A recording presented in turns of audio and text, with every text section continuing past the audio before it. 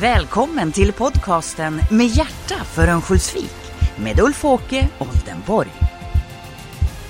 Hej Örnsköldsvik, Ulf-Åke Oldenborg här och idag tillsammans med min gode kära vän i Kristdemokraterna, Lennart Eriksson. Hej Lennart! Tack Ulf-Åke att jag får vara med i din podd.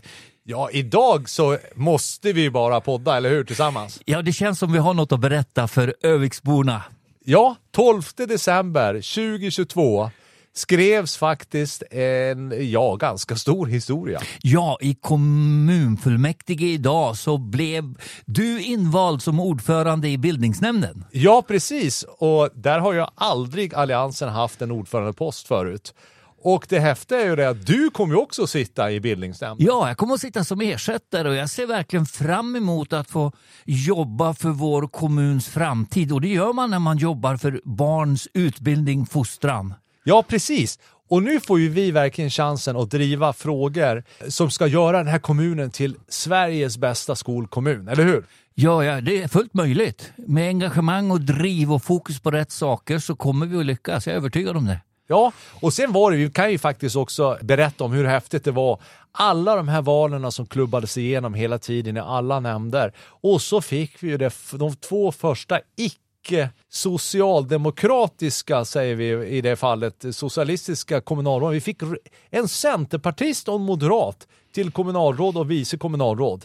Det var ju också häftigt. Ja, efter 51 års majoritetsstyre av Socialdemokraterna så är det ju det här någonting helt nytt. Och jag tänker på det att alla som har bott i Örnsköldsvik under de här 51 åren, de har blivit så marinerade av socialdemokratisk ideologi. Så vi måste ju visa för dem att det finns något annat.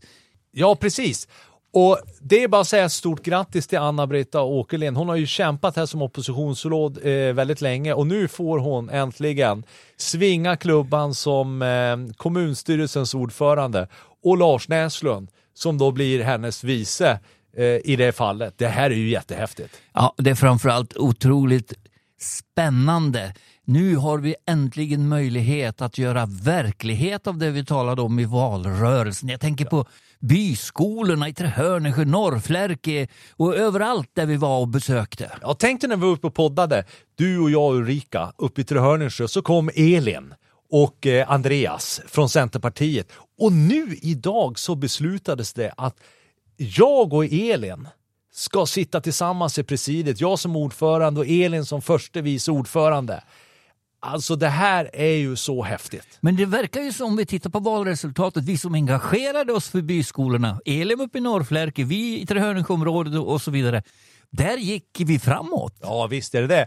Men jag kunde ju aldrig drömma om det här när vi träffades allihop uppe i Trehörningsjö på Trehörningsjöskolan och stod och tittade bland annat på den här odlingen som de har gjort där uppe tillsammans med eleverna. Det här är så häftigt. Ja, det finns ju så mycket initiativförmåga och så mycket vilja att förvandla Trehörningsjö till den pärla det var en gång. Du vet, när jag var liten gick jag ju på den där skolan och då var det ju helt annat driv i Trehörningsjö och jag vill återge det om det är möjligt. Ja, och för mig är det också häftigt. Jag åkte ju byafyran. Jag vet inte hur många gånger jag bytt om där på skolan. Hur många gånger jag har fått saft och bulle.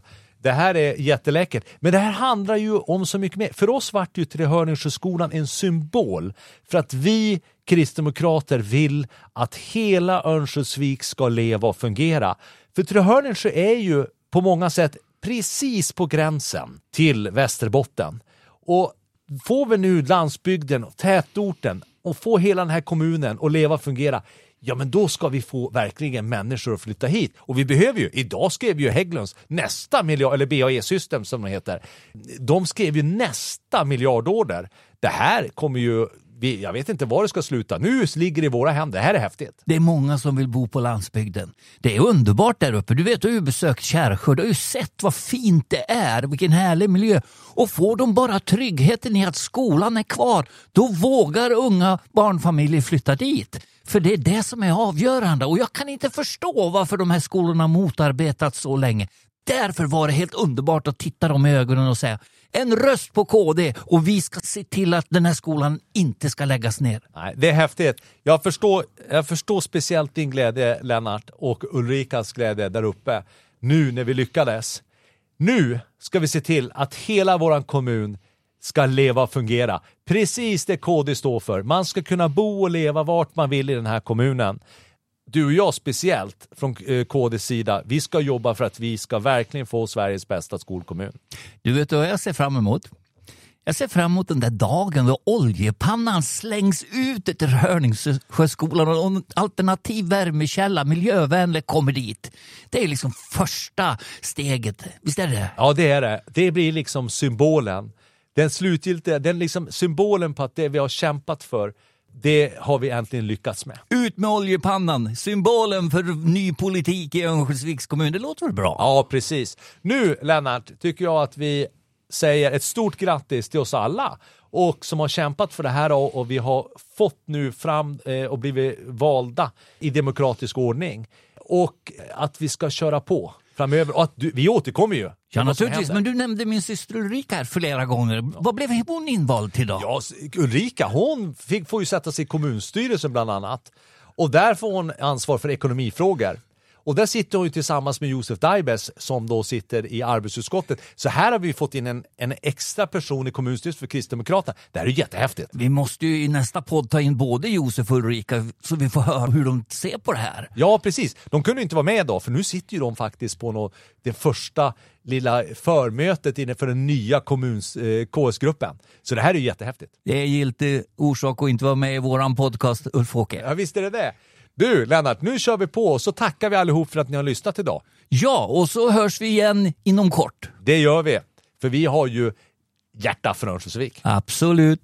Ha det gott, tack. Hej då.